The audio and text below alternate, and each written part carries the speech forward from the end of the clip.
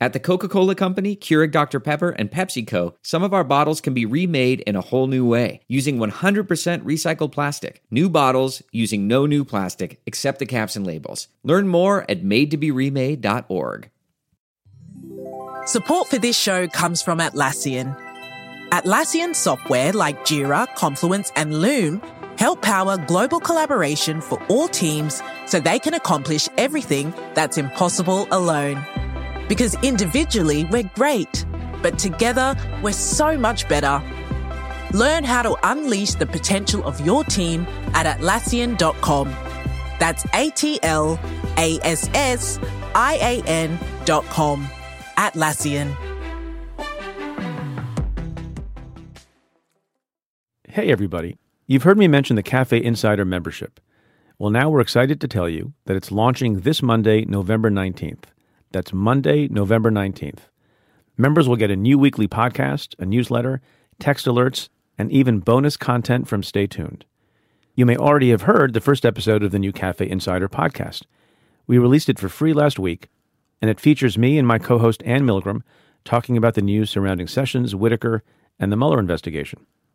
We hope you enjoyed it, and you can look out for a new episode of the Cafe Insider podcast coming this Monday as part of the new membership program. For more information, enter your email at cafe.com/Preet.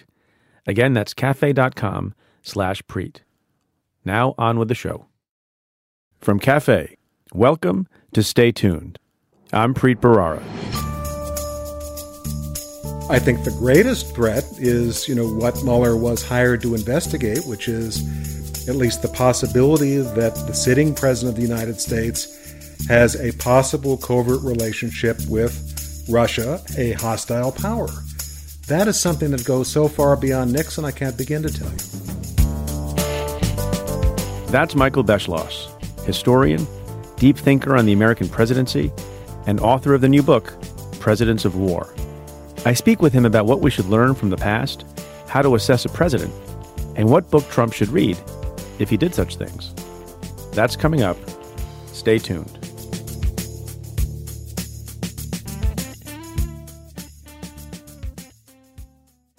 So tonight in Washington, D.C. is the next stop on our fall tour. I look forward to seeing everyone at the Lincoln Theater with special guest Chuck Todd. Support for tonight's live show in D.C. is brought to you by the new Showtime documentary series, Enemies: The President, Justice, and the FBI. We're excited to show our audience a clip from the series this evening. But if D.C. is not convenient, hopefully we'll see you in 2 weeks in Los Angeles, where we'll be live with Kumail Nanjiani. For tickets to the November 29th show in L.A., go to cafe.com/tour. That's cafe.com/TOUR. Okay, let's get to your questions. This one comes from an email from Anna Benassi, who asks, one thing I'd like to hear discussed, what could have motivated Jeff Sessions to comply with Trump's demand for his resignation? Do you have any intel and or theories about why Sessions should kowtow to the president's last official act of abuse against him? So, it's all speculation. And until Jeff Sessions has his big interview on 60 Minutes or on the Today Show and decides to talk about it, we won't know. I found it interesting through the last number of months that Jeff Sessions continued to stay in the job, even though he had been humiliated and taunted by his boss, the President of the United States, on Twitter in public fashion. As you all know, if you listen to the show, when I was asked for my resignation, I refused to give it and insisted on being fired so there would be a clear record. And if there was anything nefarious about it, that there would be accountability. I'm not alleging that there was, but I think it's sometimes good to have a clear record of who wanted you gone and why. I think it's possible that in some fashion, Jeff Sessions tried to have it a little bit of both ways. So he gets asked for his resignation. He submits it, but then makes it very clear in the letter that the resignation was requested by the president. And so it could be that Jeff Sessions, in his own unique, peculiar way, thought that he was maintaining some amount of dignity by tendering a letter of resignation while making it clear that it was requested of him. I don't share that view. I would not have done it that way, but to each his own.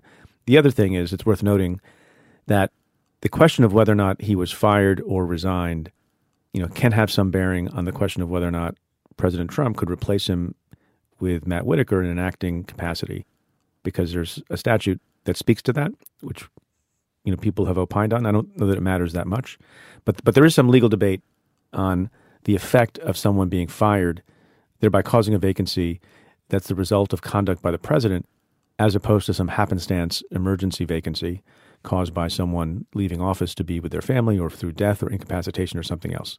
I don't know that Jeff Sessions had that in mind. I tend to doubt it, that he was trying to smooth the path for a successor, because among other things, the reporting has been that Jeff Sessions has felt betrayed by first having Matt Whitaker imposed upon him as his chief of staff by the White House, which is what the reporting says, and it seems to make sense to me, and also underestimated the degree to which Matt Whitaker was kind of auditioning for the job while Jeff Sessions was still in office. So it's my personal opinion, and that's all it is, that Jeff Sessions thought this was ultimately, at the end of the day, the classy way for him to go. This next question comes in a tweet, and lots of folks have been asking questions related to this issue.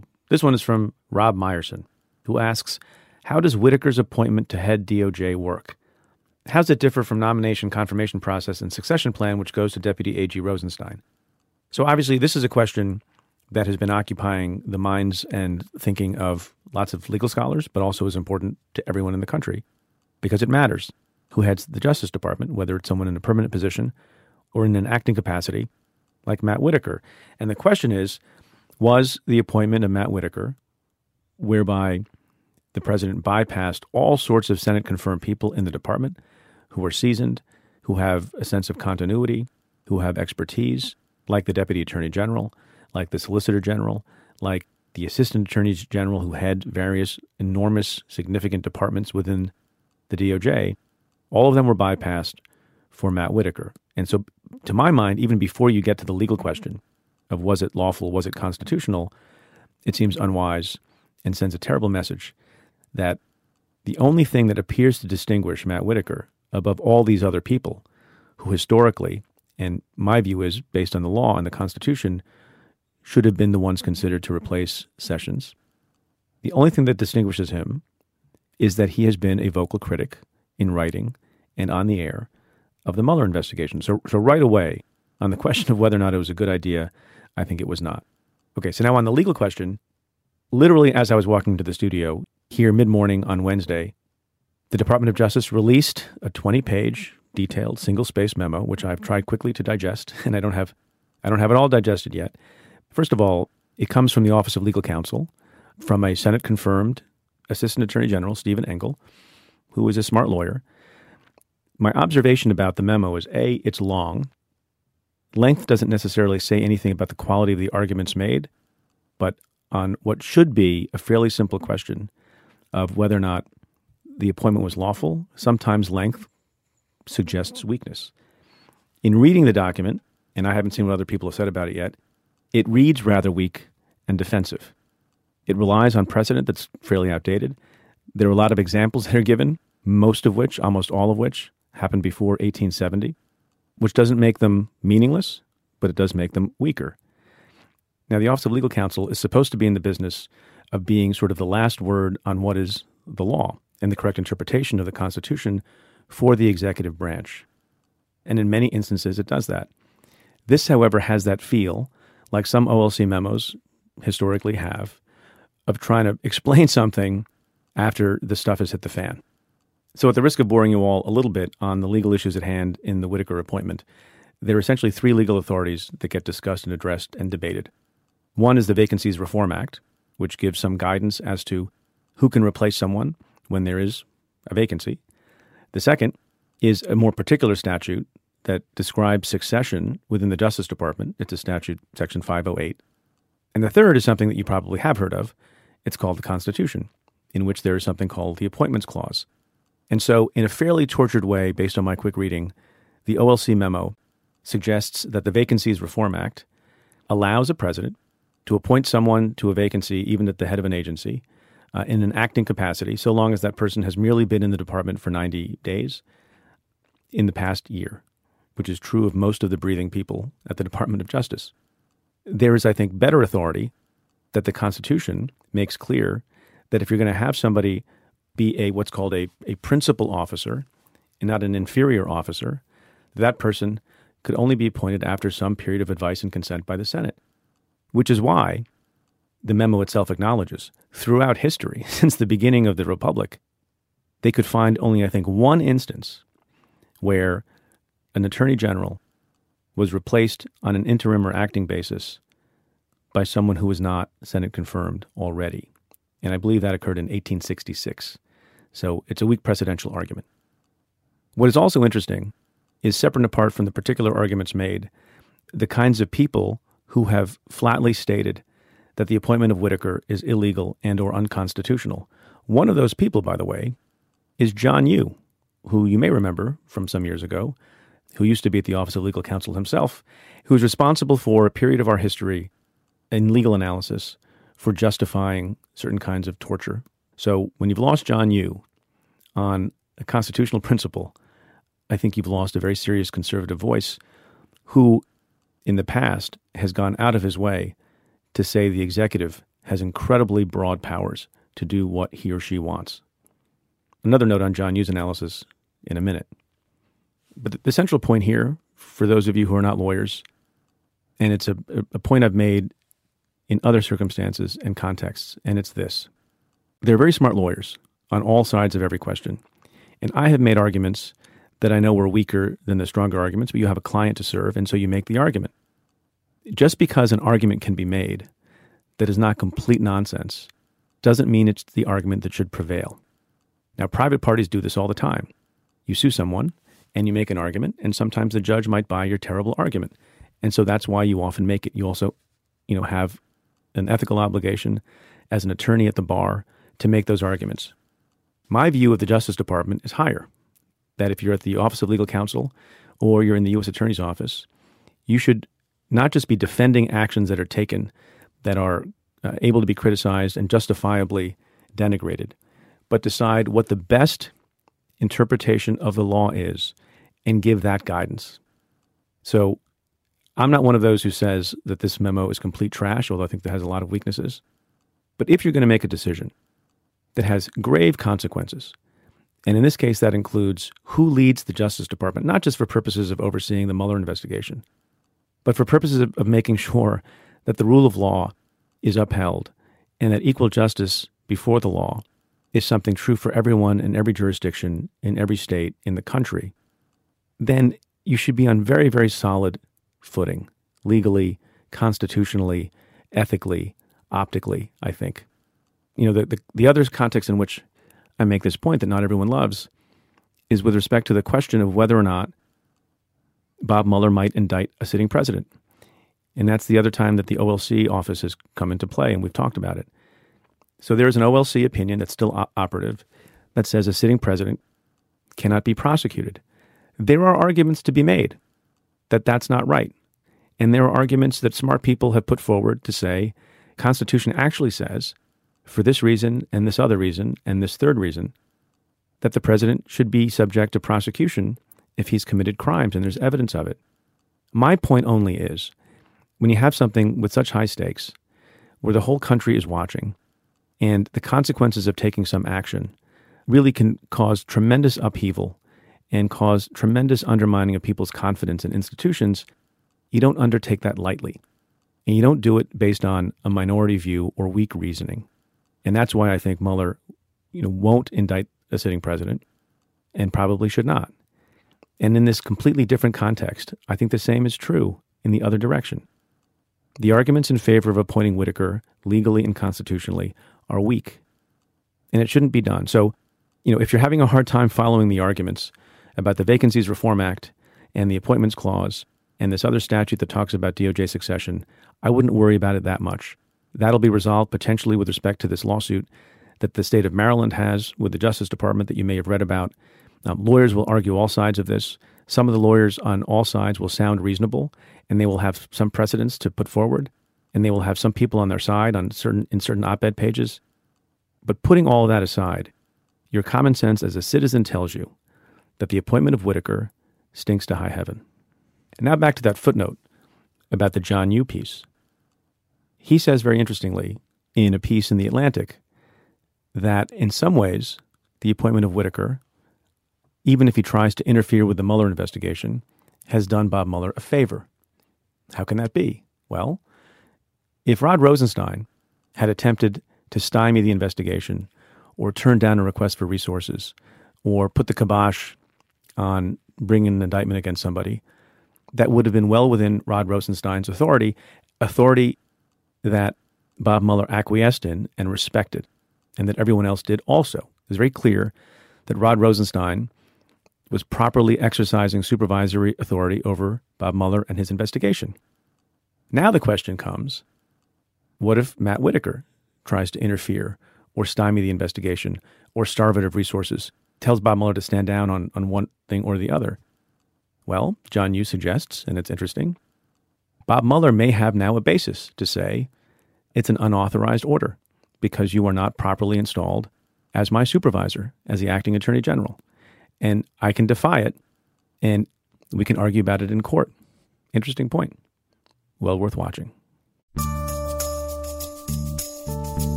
My guest this week is Michael Beschloss. He's a commentator and historian with deep knowledge of the American presidency. He's the author of 9 books, including most recently, Presidents of War, the epic story from 1807 to modern times. I talked to him about why and how presidents start wars, how to assess the Trump presidency, and why history should matter to our elected leaders. And we talk about his wonderful, shady Twitter feed. That's coming up. Stay tuned.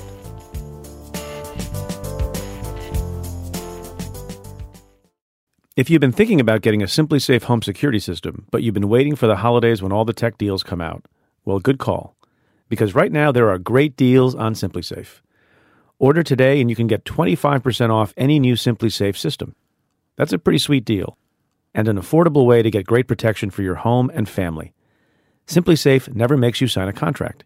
There are no hidden fees. And with SimpliSafe, around-the-clock professional monitoring is just $14.99 a month. SimpliSafe is the smart home alarm system that's easy to set up and easy to use. You choose the features, hardware, and service that's right for you. And its elegant, streamlined design will blend right into your home decor. Protect your home today and get a great deal on home security. Go to SimpliSafe.com/Preet and save 25% off your SimpliSafe system.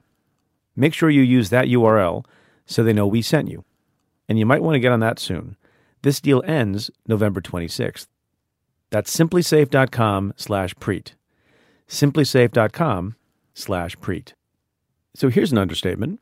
Life insurance isn't the most enjoyable thing to think about because, and this is generally true, most people don't like to think about dying. But actually, having life insurance is a really good feeling. Instead of selfishly focusing on your own mortality, you can think about how your family would be okay financially if anything happened to you. And you can find your life insurance through Policy Genius. Policy Genius is the easy way to get life insurance online. In just 2 minutes, you can compare quotes from the top insurers to find the best policy for you. When you compare quotes, you save money. It's that simple. And they don't just make life insurance easy. They also compare disability insurance, auto insurance, and home insurance. If you care about it, they can cover it. So if you've been avoiding getting life insurance because it's difficult or confusing or just depressing, give Policy Genius a try. Just go to PolicyGenius.com, get your quotes, and apply in minutes. You can do the whole thing on your phone right now, or maybe after you finish listening to the show. Policy Genius, the easy way to compare and buy life insurance. Michael Beschloss, thank you so much for being on the show. Thrilled to be with you, Preet. Thank you. Congratulations on the book. You wrote this book called Presidents of War, the epic story from 1807 to modern times.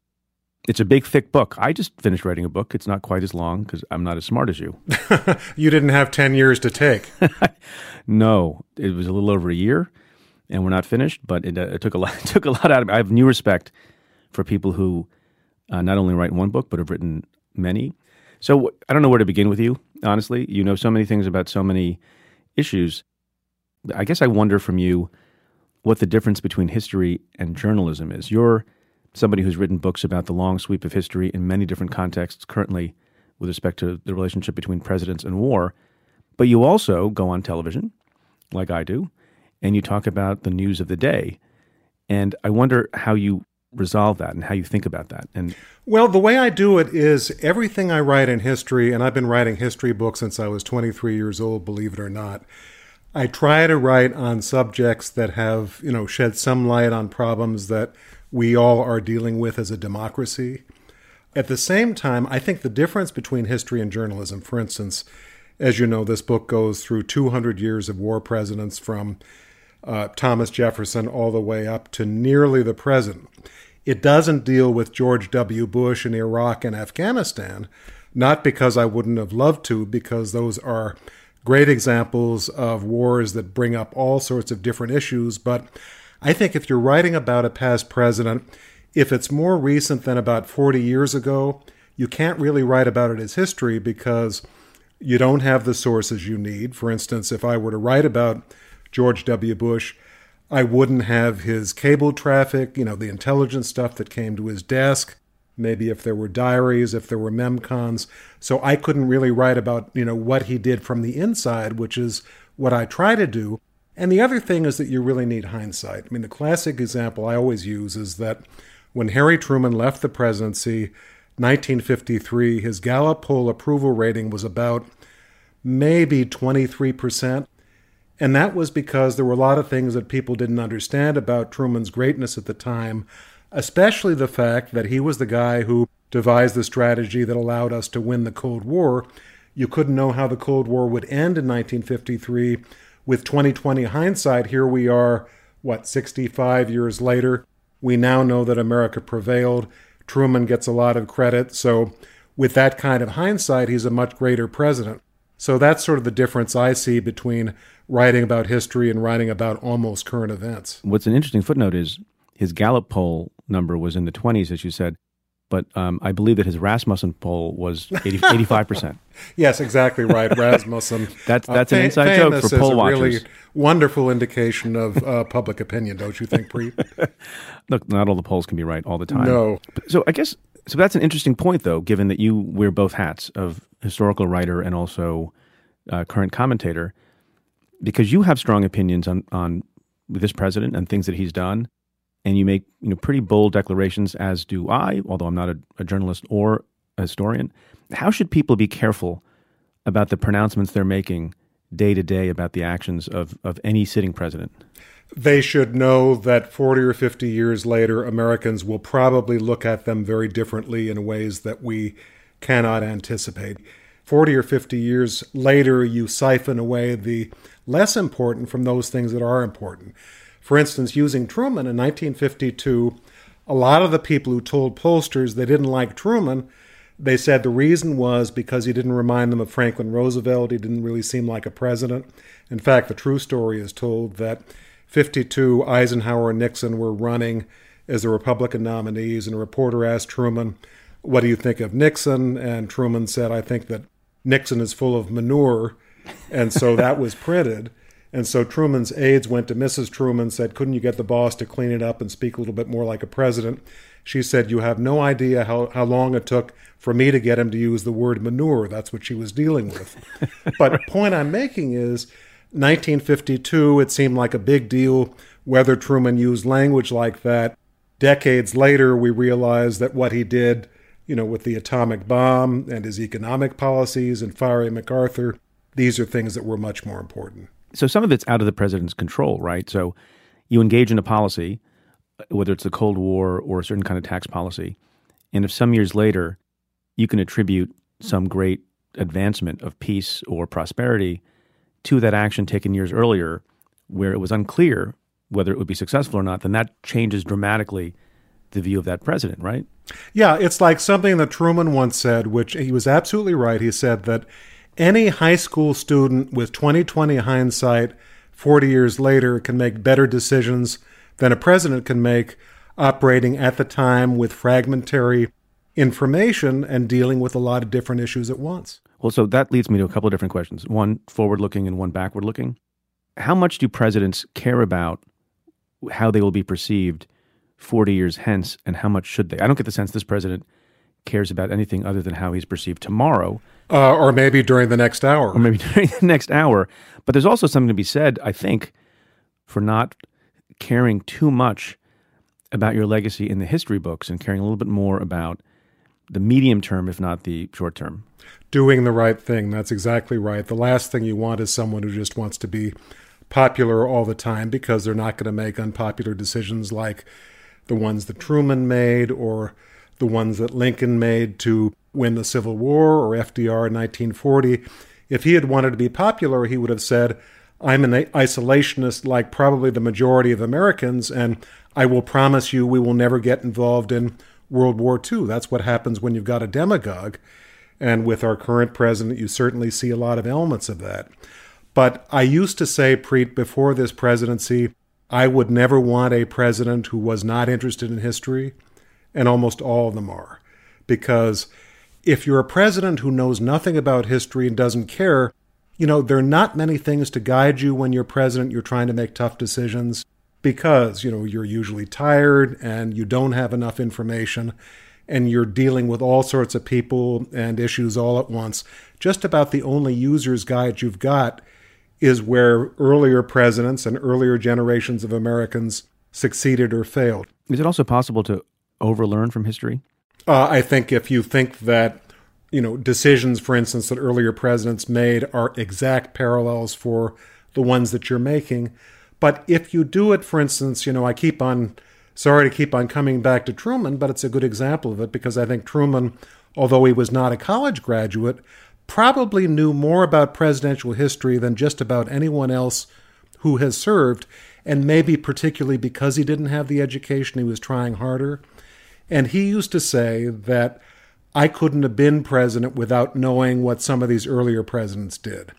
And he was a huge reader of history. In fact, the book that he liked most of all, horrible title, it was written in 1895. It was called Great Men and Famous Women, the premise being that women had no hope of being great, only famous. And the subtitle was From Nebuchadnezzar to Sarah Bernhardt. So you can see, Preet, it covered wide swath of human history. That's a broad range. Broad range. And I don't think he often thought about Nebuchadnezzar or Sarah Bernhardt, but he used to say, when I was trying to think about what to do with the atom bomb or what to do in Korea, I would think about what I had read, particularly in that book about Abraham Lincoln or Andrew Jackson. It was never an exact parallel, but there were some areas of what they had to deal with that gave me some comfort and some insight so that I could go ahead. In fact, can I mention one other example? Please. JFK and the Cuban Missile Crisis, 1962.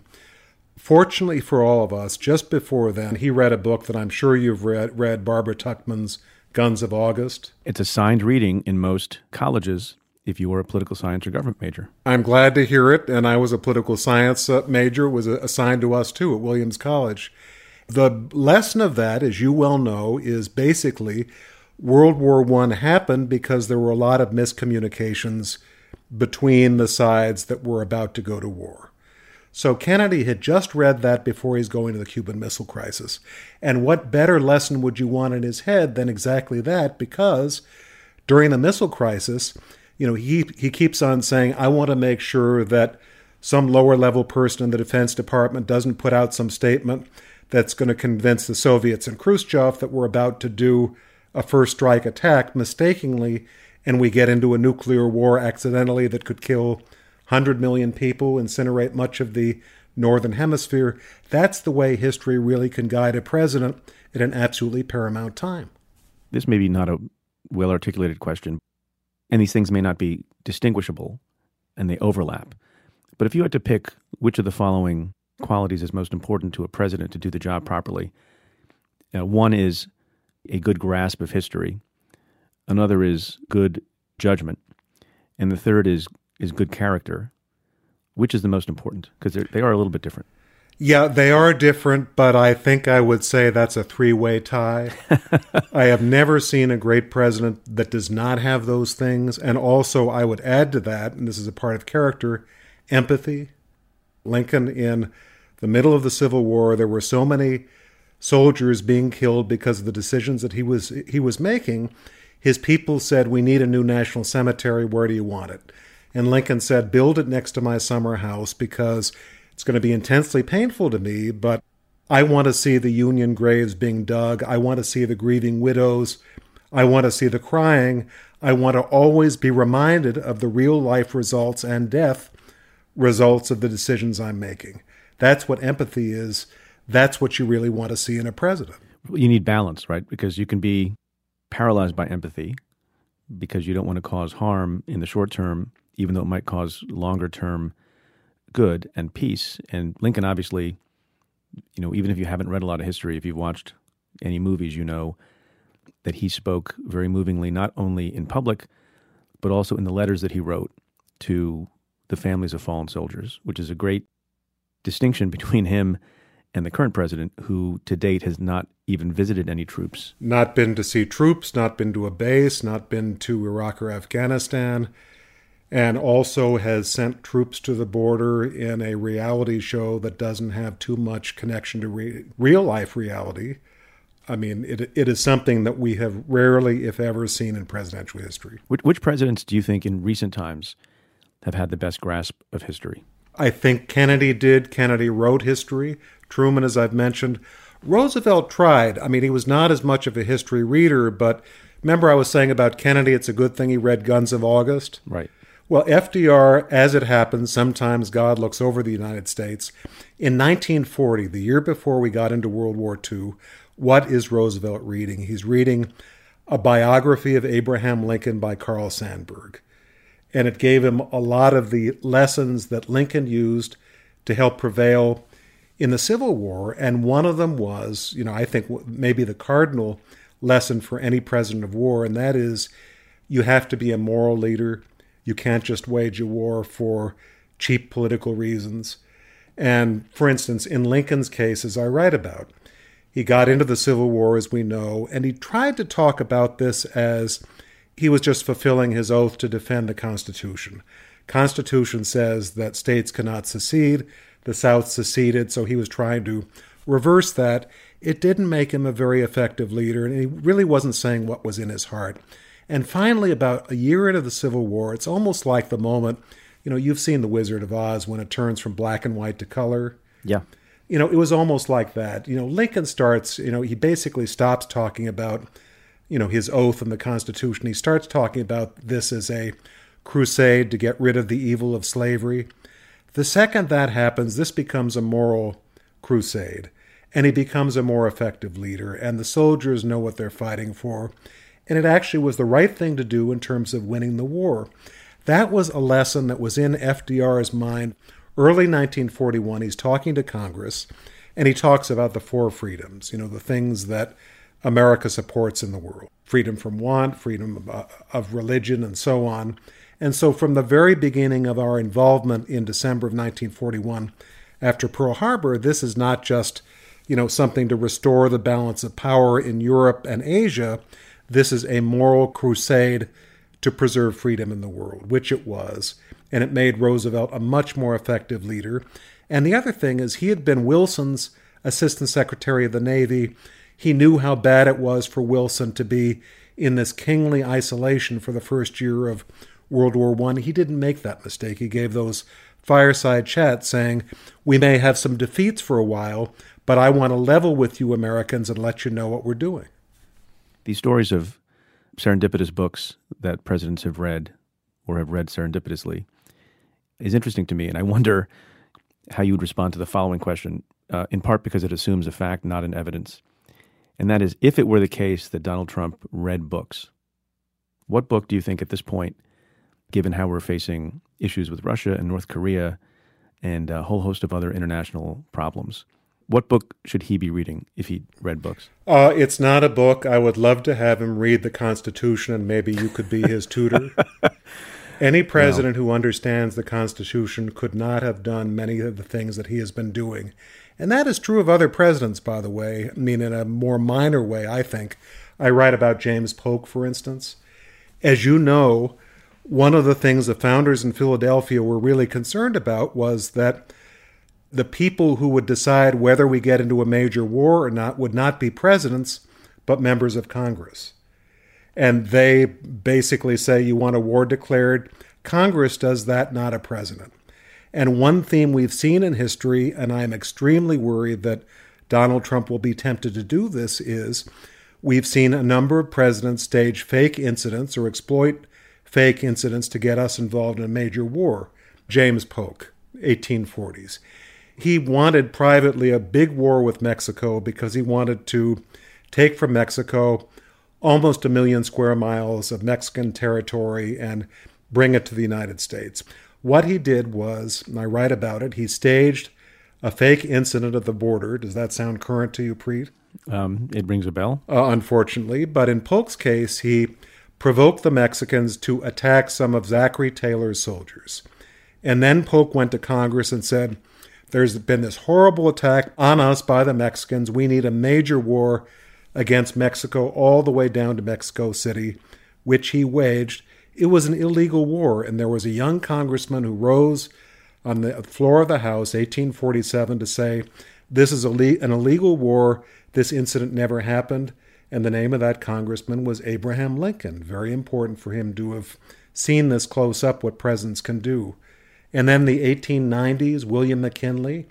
There was the sinking, as you well know, of an American ship called the Maine in Havana Harbor. So I remember Polk goes to, well, you remember studying it in any case, and right. People of the generation were furious about the sinking of the Maine because McKinley and others said it was sunk by Spain. We need a major war against the Spanish. So we got into this major war. We took the Philippines. We changed the government in Cuba. We took Puerto Rico, Guam, other places. And we knew probably at the time, we sure know now, what sank the Maine was not Spain, but was a boiler accident. But I guess you couldn't go to war against boilers, so we went to war against Spain. Again, a war that was not the way the founders wanted. And then the final one that is closer to our time is the Gulf of Tonkin incident in 1964. LBJ hears that there is some ambiguous evidence that the North Vietnamese have done this attack against an American ship. Johnson goes on TV and says, there has been an unprovoked attack, which he knew that if there was an attack, it wasn't unprovoked because we were doing some things there.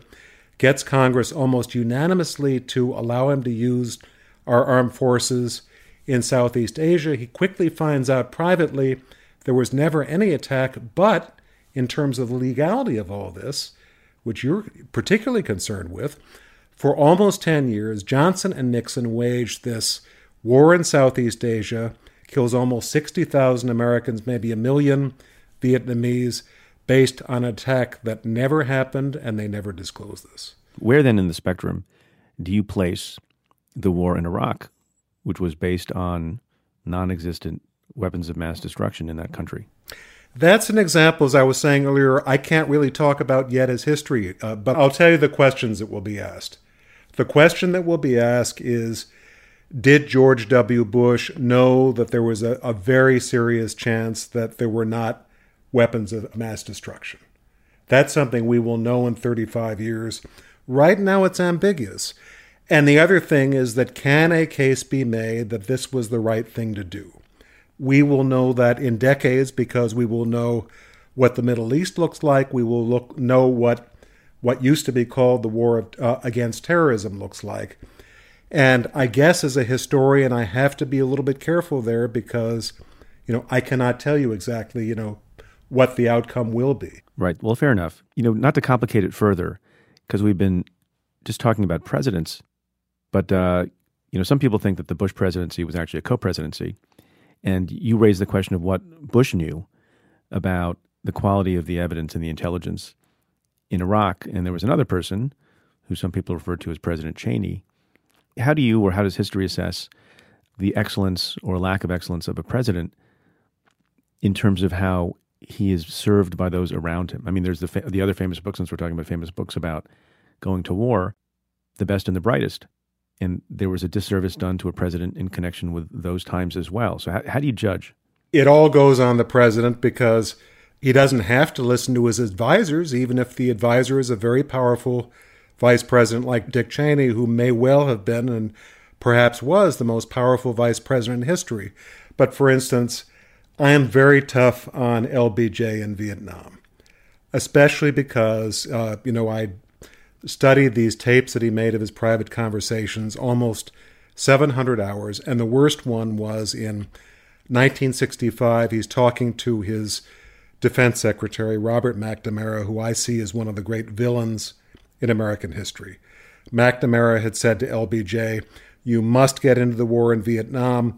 President Kennedy would have done it. You'll be letting down your country if you don't do it." And later on, as you'll remember, Preet, McNamara in the 1990s wrote a book basically saying, "It wasn't me. I was always skeptical of the Vietnam War from the beginning." I say it's a great thing that LBJ made these secret tapes of his conversations, because those were released a little bit later and showed that McNamara had been lying in his book. Without the tapes, we wouldn't know that. But there's a horrible moment in 1965, February, the first month that Johnson was sending American forces off to Vietnam in big numbers, saying we're going to win. In private, he's talking to McNamara, and he says, Johnson does, "I can't think of anything worse than losing the war in Vietnam, and I can't see any way that we can win. And if you and I are talking about just about the worst thing a president can do, we can think of a few things, but I can't think of much worse than sending young, idealistic Americans off to wage a war, give their lives for a cause that in private, even at the very beginning, secretly, the president thinks there's no hope of winning." Can I ask you this? Do presidents who have military background handle the question of war better and with more restraint than those without military background, or is there no trend? I would feel comforted by a president with a military background for two reasons. Number one, let's say Dwight Eisenhower. Dwight Eisenhower kept us out of war 7.5 years. That wasn't by accident. In the mid-1950s, the French withdrew from Vietnam. There was huge pressure on Eisenhower to get us involved in Vietnam. He said no. Because of his life experience, he knew that getting into a land war in Asia would be very difficult. Plus, he had empathy with his soldiers. He had been the one who sent huge numbers of Allied soldiers on D-Day off to die, which he knew in advance. And there's a photograph of Eisenhower in 1952, 8 years later, where he's talking about D-Day, and he begins to cry, and Eisenhower is not thought of as an emotional person. He covers his face with a handkerchief because he's so embarrassed to be weeping in public. You find that kind of empathy in a president who's had that kind of experience. But the other thing you want is a president who knows the limitations of the generals. Sometimes you hear presidents say, including someone we know, "Well, I'll just leave it to the generals." It's the worst idea to leave it to the generals. I mean, one of the stories I have in this book is something we didn't really know the full extent of before, which is early 1968, Johnson's general in Vietnam, LBJ's, William Westmoreland, comes to him and says, "We're stalemated in Vietnam. We might suffer a defeat. I think we should move nuclear weapons into South Vietnam and use them if necessary." And Johnson basically is irate, and he says, "Absolutely not. If this war goes nuclear, the Russians and the Chinese will come in. We could kill tens of millions of people. There could be a nuclear war." And he ordered all the documents locked up, and Westmoreland resigned a few months later. This may have been the reason. I want a president who understands that generals are great in strategy, but they have their limitations, and they're supposed to. I want you, as someone who's written books on the presidency and on war, and this book about both those issues, to explain something both to me and to the audience that I don't think is so easily understandable. And that is who declares war and why every time there's the possibility of armed conflict somewhere, members of the House and Senate get up and say you have to go through Congress, and there are various statutes, including the War Powers Act. There's the Constitution that you mentioned that some people read more than others. Right. But the fact is, historically, that Congress's role in approving war in a forthright, clear way is very limited and hasn't happened very often. Last time Congress declared war was 1942. So is Congress relevant to this at all? Absolutely. I mean, I think it's illegal, the fact that presidents have gotten us into major wars since then without the declaration of war that the Constitution requires. Now, why has that happened? Well, there was a moment in 1950, historically, the North Koreans invaded the South, and Truman sent MacArthur and American forces to Korea to defend the South. Great so far. And then Truman's aides say, "When are you going to be going to Congress for the war declaration?" as the Constitution requires. And I love Truman, but I hate him for what he did next. He said, I don't have to go to Congress. I'm just going to tell them to go to hell. And they said, well, why won't you go to Congress? And he said, manure. If I go to Congress, and by the way, that's a direct quote, the go to hell part. Sounds just like Truman. And Truman says, if I go to Congress, this is the summer of 1950, I will get involved in an acrimonious debate. They'll criticize me and the administration. And about 5 months from now, I've got to deal with midterms. I will weaken my position. So I'm not going to ask for a war declaration and let them try to stop me. Congress at that point was not going to stop Truman with American forces in harm's way. And what Truman did, in my view, was he established an absolutely horrible precedent because 14 years later, LBJ is asked, when are you going to do the war declaration for Vietnam? Johnson said, Truman didn't do it. I don't have to do it either. And so he gets this terrible Gulf of Tonkin resolution, and that becomes a model for all later presidents.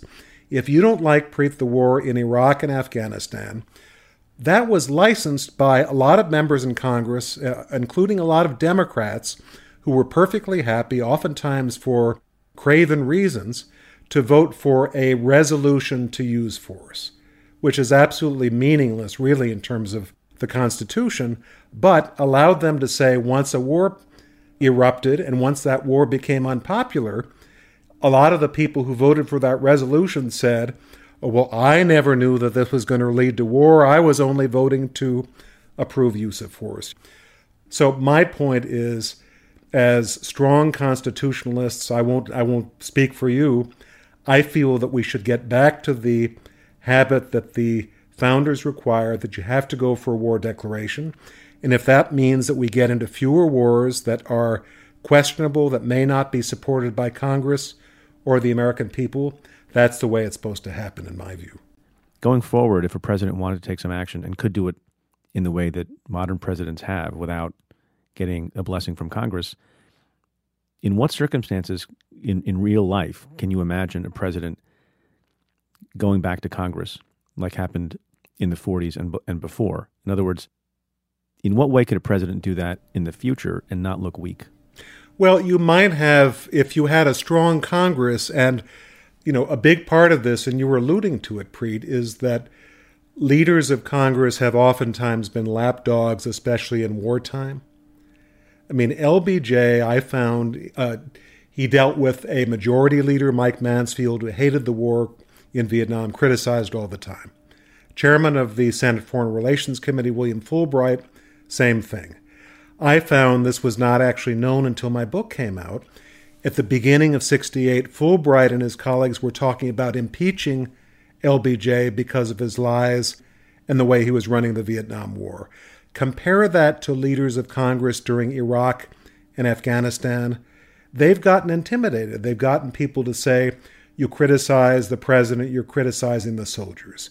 What the Constitution, what the founders wanted was they always wanted, as you know, as much criticism as possible because that keeps presidents from becoming dictators and it also leads to the best leadership. And the problem we've got now, if I might take one step further, you might have a Donald Trump or someone else saying, I want to get us involved in a major war to raise my poll ratings or to divert attention from a Mueller-type report or for some other reason. Donald Trump in 2011 a number of times tweeted predicting that Barack Obama would get the United States into a war in order to get reelected.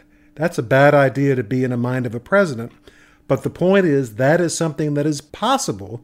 Presidents in wartime can declare martial law. They can do a lot of other things. So if you were worrying about a president with authoritarian tendencies who may, violate various democratic standards that you and I love, the time to worry about that most of all, from my point of view, is wartime.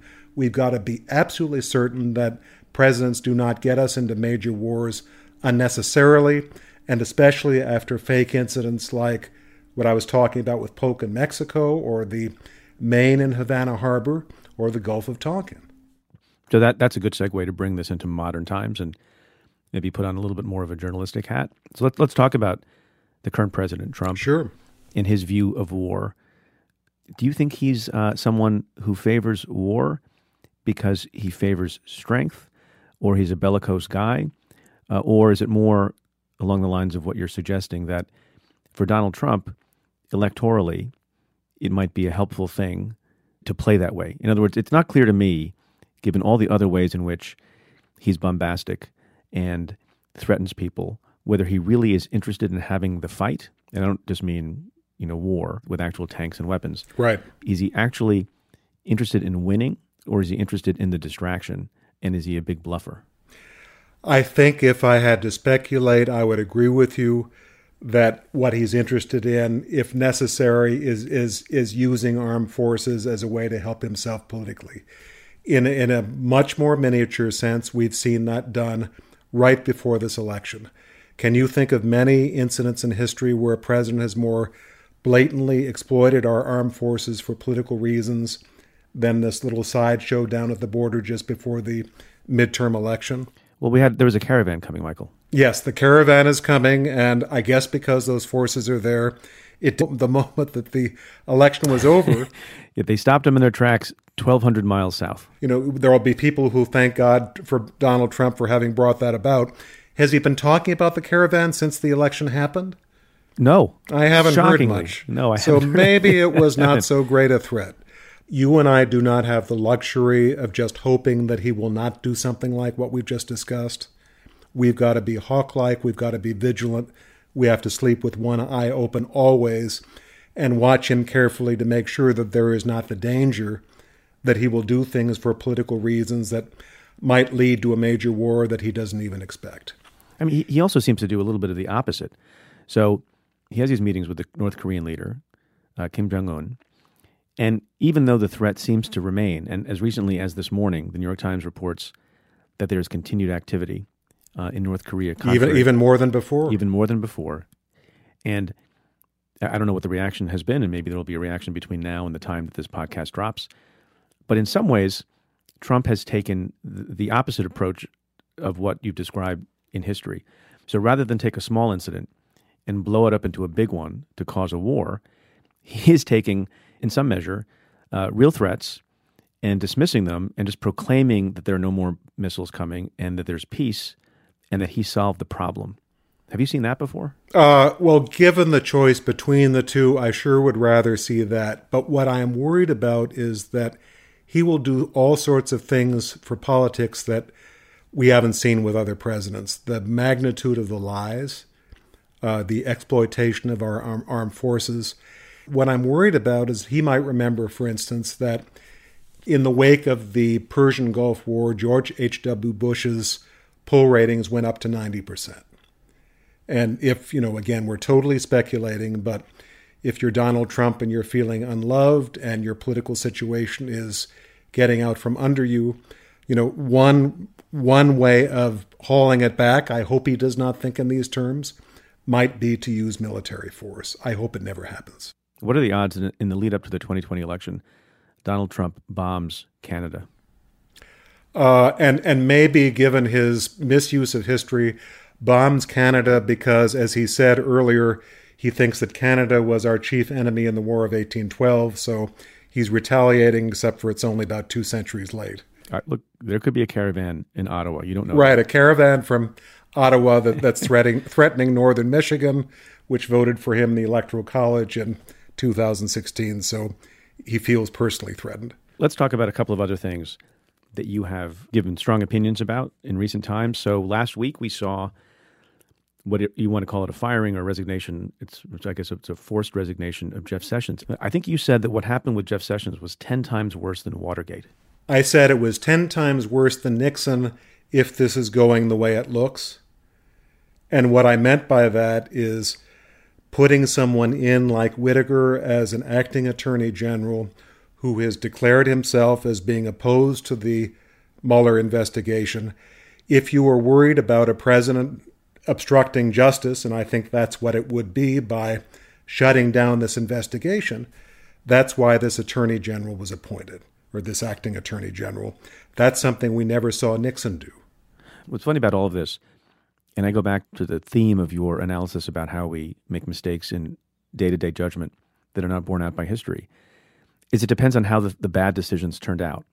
So I don't know what the press was saying, but I imagine in 1961, there were some people who were not pleased that the President of the United States, John Kennedy, appointed his actual brother at age, I think, 35 to be the Attorney General. Oh, many people were displeased, including the Democratic Speaker of the House, Sam Rayburn, who and they should have told JFK not to do it.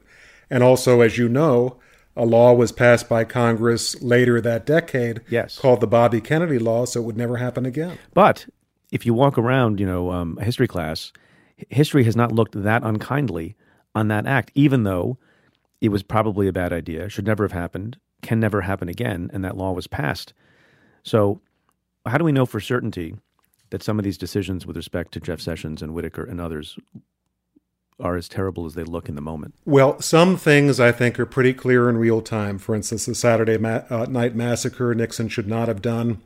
And if the appointment of Whitaker does result in stopping the Mueller investigation and what Rudy Giuliani predicted, that Trump would try to use executive privilege to conceal the Mueller report.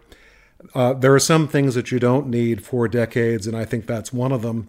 And also, I think, Preet, if people like you or me, if we feel strongly about this and we don't talk about these things in real time, doesn't help very much 4 decades later when I think the survival of our democracy is in real question. Do you think that? I do. And what's the greatest threat to it? I think the greatest threat is, what Mueller was hired to investigate, which is at least the possibility that the sitting president of the United States has a possible covert relationship with Russia, has or had a hostile power. That is something that goes so far beyond Nixon, I can't begin to tell you. Now putting on your historian hat again, are there things that you're concerned about that are happening at the moment with respect to transparency or the keeping of records that you think will make it difficult for people like you and others to make an assessment about what was going on?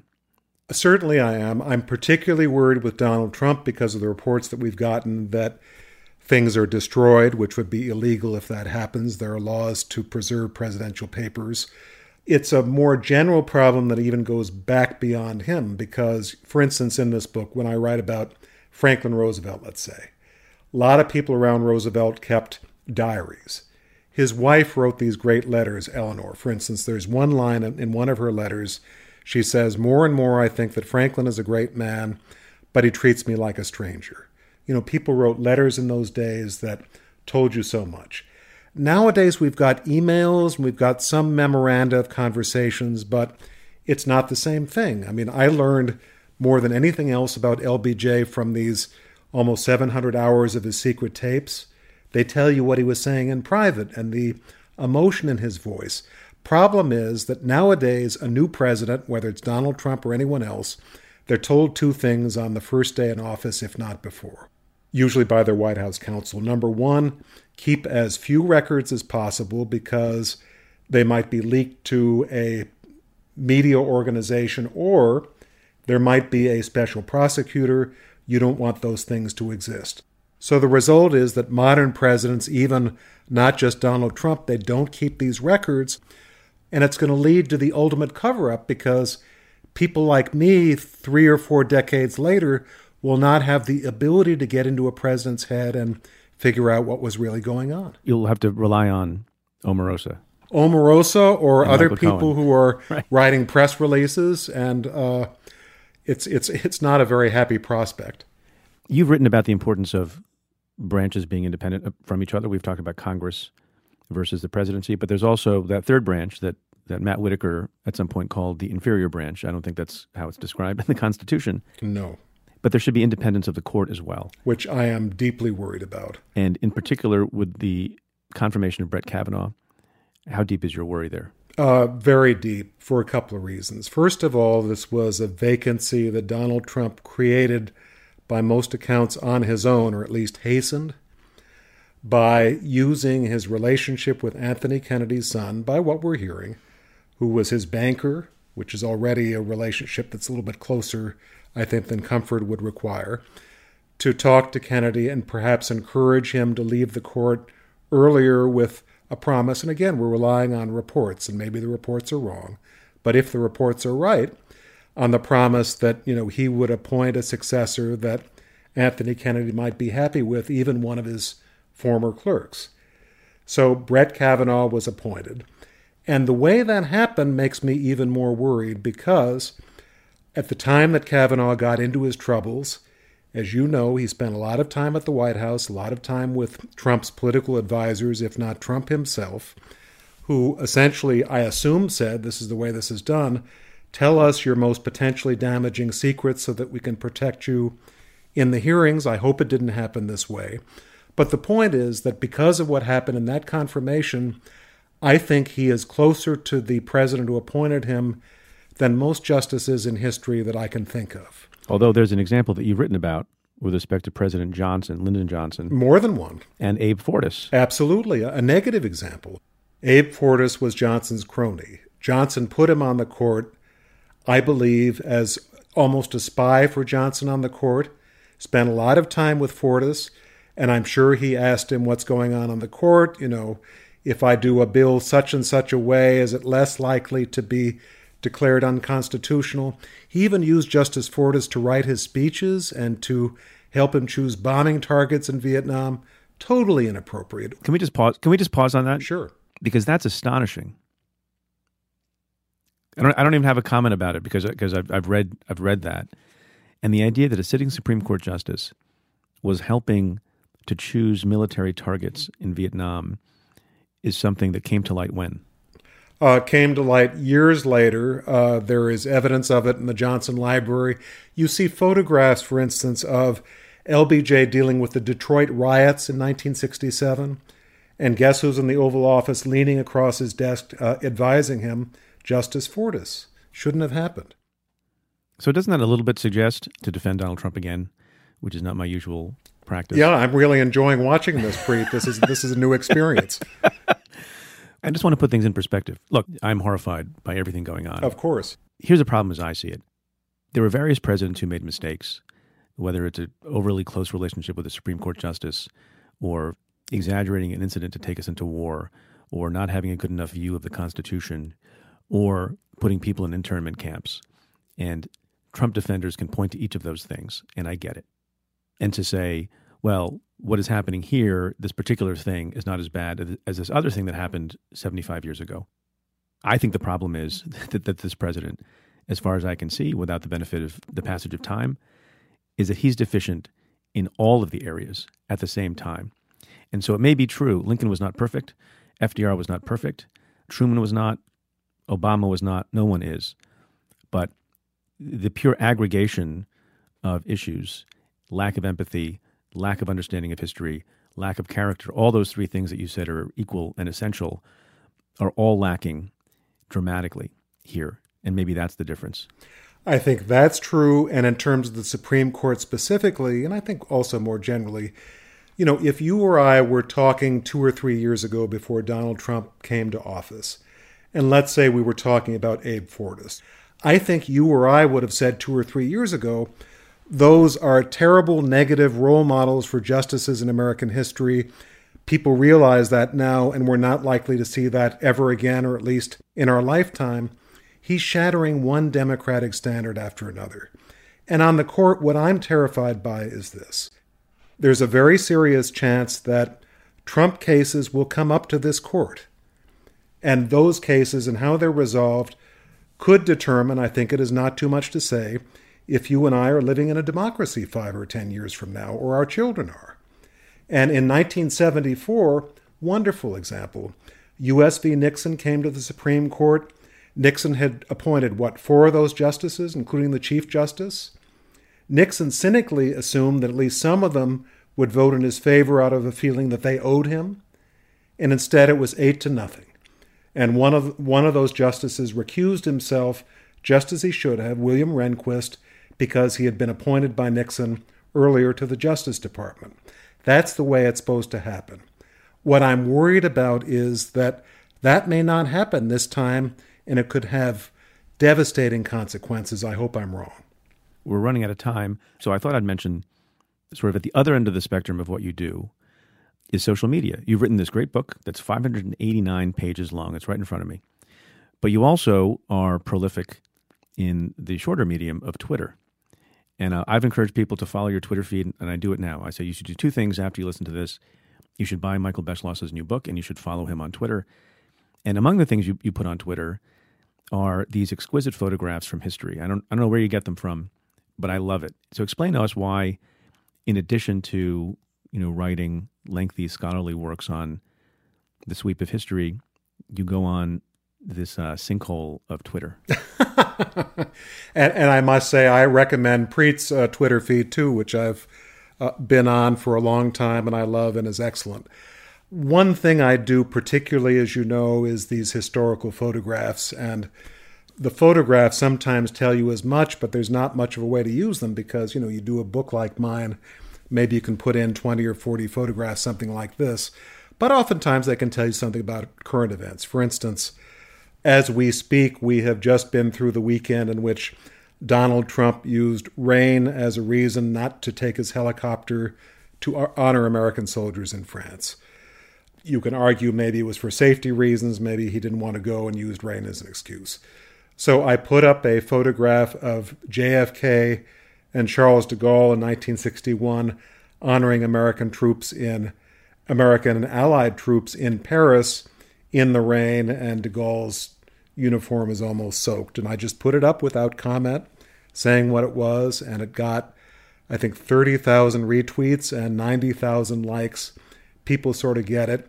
History can tell you something about the times that we're living through. That's called shade, Michael. Right. Shade is the short answer. You do it very well. Thank you. Michael Beschloss, congratulations on the book. Thank you for this lesson on history and also on current events. Thank you. I've loved our talk, and I admire you, Preet. Thank you, sir. So I want to end the show, tell you about something that you may not have caught in the news, and is right in the heartland of what we talk about on the show and what I think is so important in the country. And that is people who decide to speak up, whether they're conservative or liberal, for things that are more important than party and more important than ideology. And one of those things, as you know, near and dear to my heart and to your hearts, is the rule of law and checks and balances.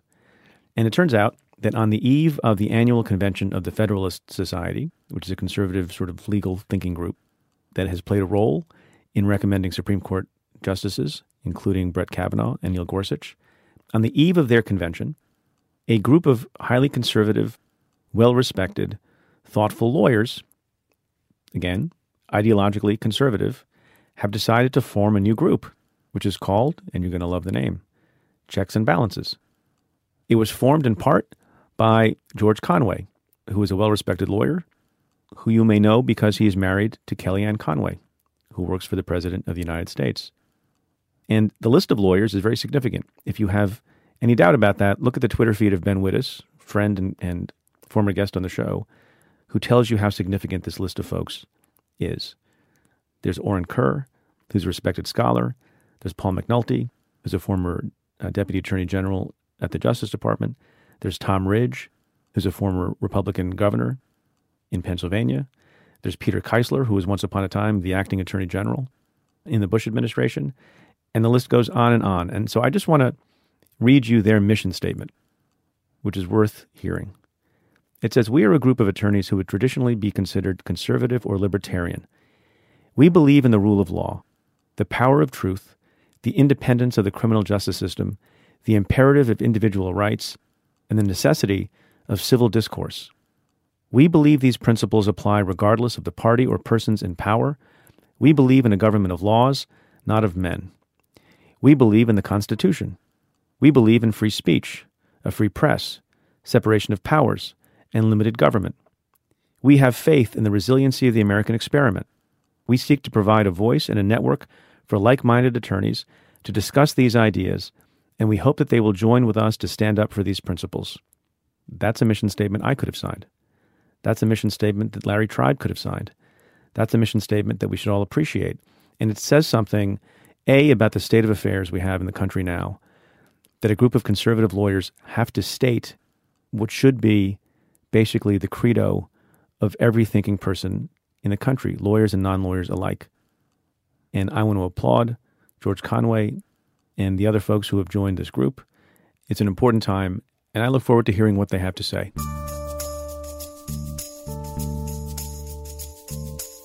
Well, that's it for this episode of Stay Tuned. Thanks again to my guest, Michael Beschloss. If you like the show, rate and review it on Apple Podcasts. Every positive review helps new listeners find the show. Send me your questions about news and politics. Tweet them to me at Preet Bharara with the hashtag AskPreet, or give me a call at 669-247-7338. That's 669-24-PREET. Or you can send an email to staytuned@cafe.com. Stay Tuned is presented by Cafe.